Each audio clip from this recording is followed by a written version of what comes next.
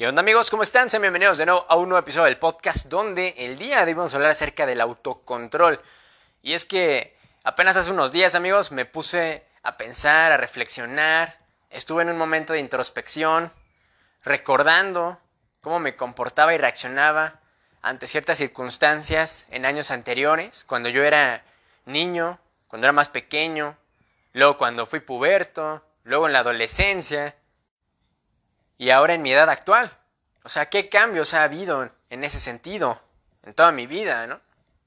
Respecto al autocontrol, sobre cómo reacciono ante las cosas, ante las circunstancias. Entonces yo llegué a la conclusión, amigos, de que si hubiera sabido controlarme, tener autocontrol en muchos aspectos de mi vida en ese sentido, en esa época de la vida, o en esas épocas, otra cosa hubiera sido completamente diferente. Ciertas problemáticas y adversidades que tenía más que nada en ese momento, en ese sentido, en mi vida, ¿no? Entonces, amigos, el autocontrol es una característica, una cualidad indispensable que hay que trabajar constantemente para mejorar en muchos aspectos de la vida. Y es que si te das cuenta y empiezas a observar, yo analizando, observando mi círculo social interno y mi círculo social externo, me doy cuenta de que hace falta muchísimo autocontrol, que las personas son emocionales, son reactivas, reaccionan ante un estímulo, a un cierto estímulo o estímulos. Entonces, amigos, recuerden que siempre hay que adoptar también una postura ecléctica. La eclecticidad, ser una persona ecléctica, te va a ayudar mucho para ser precisamente una persona equilibrada. Porque está la otra cara de la moneda. Las personas que son completamente emocionales, pero como te digo, está la otra cara de la moneda, que son las personas que son completamente racionales. Entonces, también el estar constantemente racionalizando, pensando, igual, también es dañino, así como si es que eres una persona completamente emocional, completamente reactiva, que únicamente reacciona a lo que otras personas hacen o dicen, o a lo que la situación amerita, o X circunstancia en la que te encuentres, y reaccionas de cierta manera, porque eres una persona reactiva, ¿no?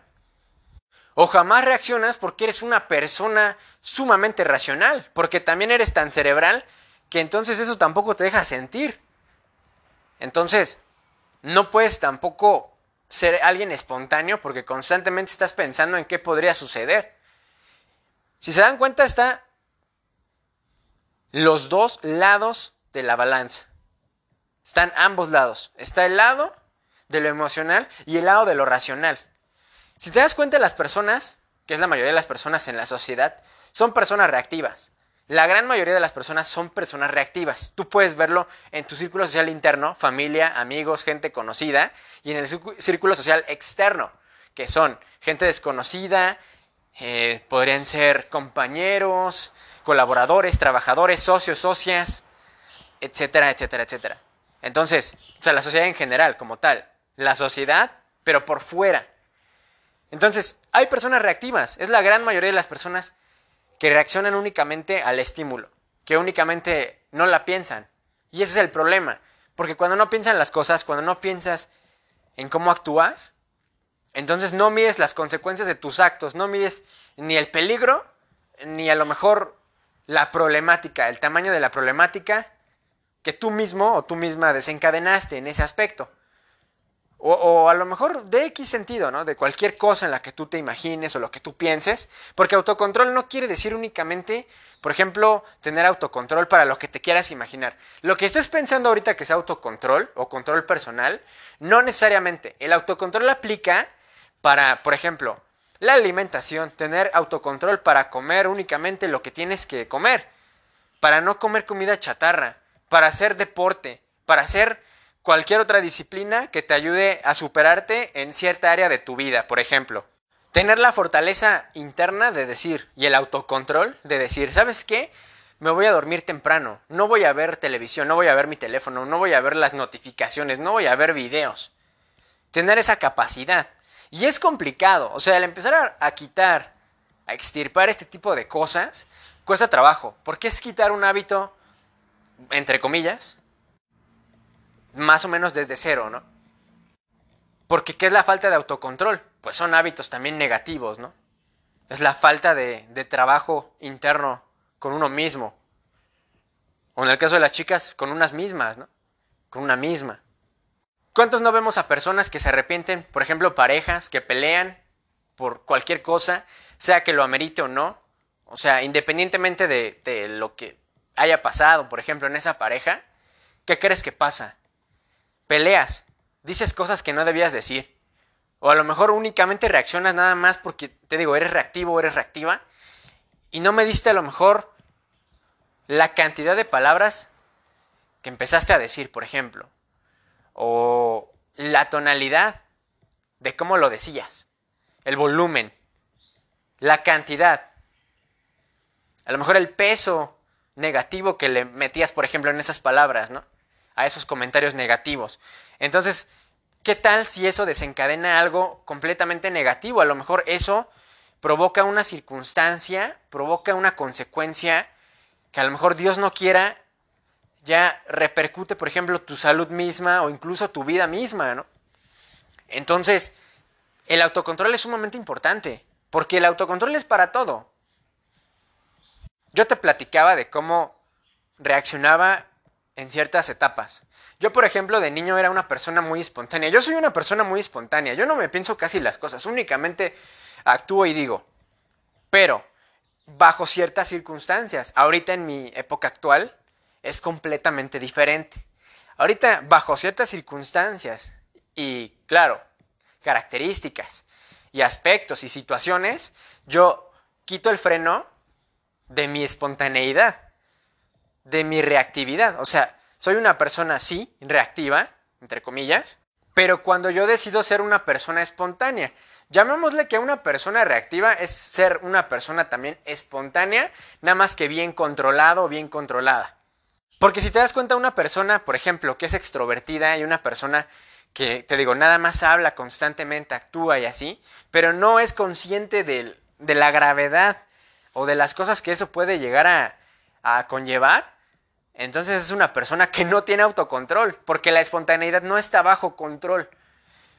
Pero, si tú, por ejemplo, está el otro lado de la moneda, tú eres una persona que sabe que eres espontánea, que sabe que actúas únicamente en ciertas circunstancias, pero tú ya eres consciente de que, por ejemplo, ciertas cosas pueden herir a las personas, ciertos comentarios, ciertas cosas, entonces ya estás siendo consciente de lo que podría pasar y entonces ya estás midiendo más lo que estás diciendo, lo que estás haciendo o de qué manera estás actuando, ¿me explico? Por lo general las personas espontáneas, honestamente, son las personas que son más reactivas también. No necesariamente, pero sí puede aplicar. Porque también hay personas que son introvertidas, pero que al reaccionar tienen una reacción que es completamente extraña, o sea, completamente explosiva, ¿me explico? O sea, no hay que generalizar. Pero a lo que yo voy es que el autocontrol es sumamente importante. Así seas una persona extrovertida, introvertida, espontáneo, no espontáneo, tú sabes y tú eres responsable y claro, tienes una idea o lo tienes bien fresca, reaccionas a ciertas circunstancias. Y yo, como te comentaba, yo me acordaba de épocas anteriores de cómo reaccionaba. De niño era una persona muy espontánea, pero que no medía las cosas de lo que decía ni de lo que hacía. Igual de puberto, ¿no? La pubertad tampoco mides lo que dices, ni mides lo que actúas, ni lo que haces, ni a lo mejor tampoco mides el grado de lo que eso puede llegar a afectar, ¿no? A otras personas o a ti mismo o a ciertos aspectos y así, ¿no? Igual en la adolescencia, ¿no? Ya era más controlado porque ya era una persona que ya se cuestionaba desde antes, ya se cuestionaba el por qué está acá, ¿no? Pero a veces igual yo entiendo que por los cambios hormonales y todo eso, pues eso también, o sea, obviamente tiene mucho que ver y se ve bien marcado de una persona a otra, ¿no? Entonces, claro, por etapas también se ven más marcadas. Sin embargo, hay personas que ya son adultas y que entre comillas ya deberían de haber cambiado completamente y pues las ves completamente igual, ¿no? O sea, no ves una gran diferencia. ¿Por qué? ¿A qué se debe eso? Eso no quiere decir que seas una persona que sigue en un cambio hormonal, ¿no? Sino que quiere decir que eres una persona que pues nada más no tiene autocontrol o que eres espontáneo pero que no mides las consecuencias de lo que dices. O a lo mejor que no eres espontáneo pero únicamente tú reaccionas de una manera colérica o reaccionas de una manera, por ejemplo, muy triste o de una manera muy depresiva. O sea, llevas a extremos la reacción que provoca cierta circunstancia, cierto estímulo. Entonces, ahí viene la problemática. ¿Y yo qué te recomiendo? Bueno, lo que yo te recomiendo para tratar de mejorar este aspecto es que te empieces a trabajar contigo mismo o contigo misma y que empieces de poco a poco. O sea, empieza de lo menor a lo mayor. O sea, empieza con cosas que puedas controlar. Por ejemplo, decir, ¿sabes qué? Si yo me como 5 tortillas, ya no me quiero comer 5, ahora me quiero comer nada más 2. O me quiero comer una. Empieza de a poco.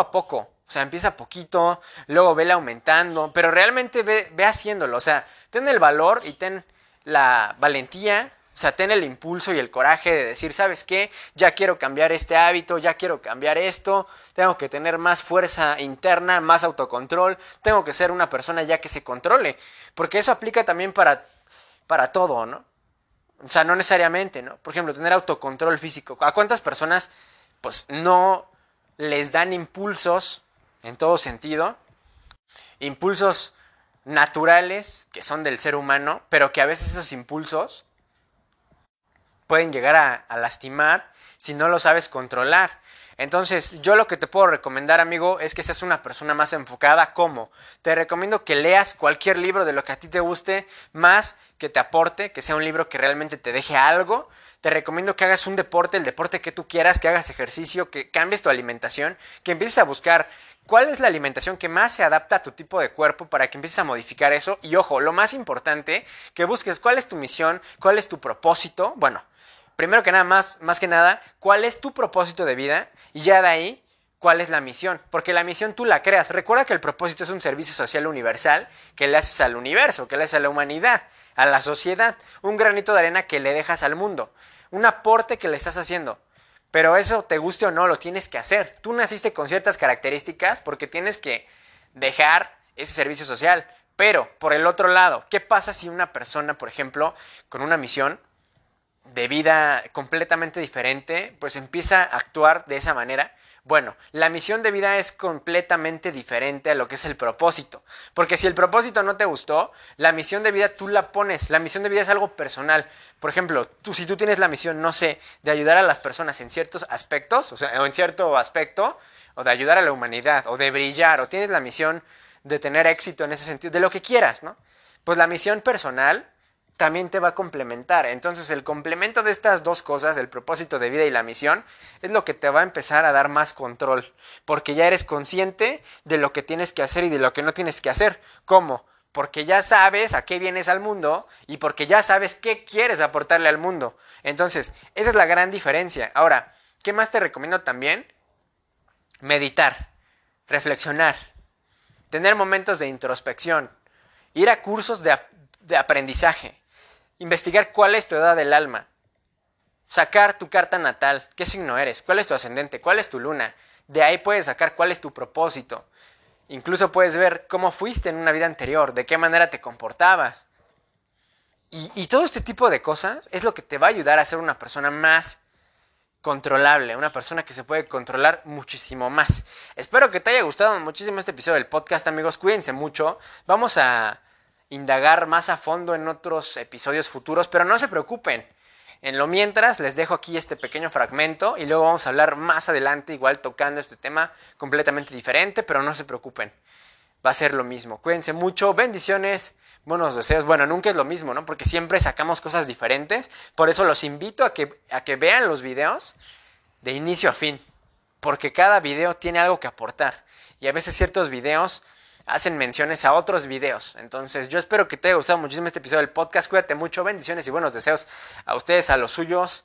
Y ya saben, buena suerte, cuídense mucho, amigos. Y vuelvo a repetir, bendiciones y buenos deseos. Hasta la próxima. Y recuerda, sé una persona con autocontrol y siempre adopta una postura ecléctica. No seas ni de izquierda, ni de derecha, ni de blanco, ni de negro. Siempre sigue a tus valores, a tu criterio y a tus ideas personales, a tu filosofía personal.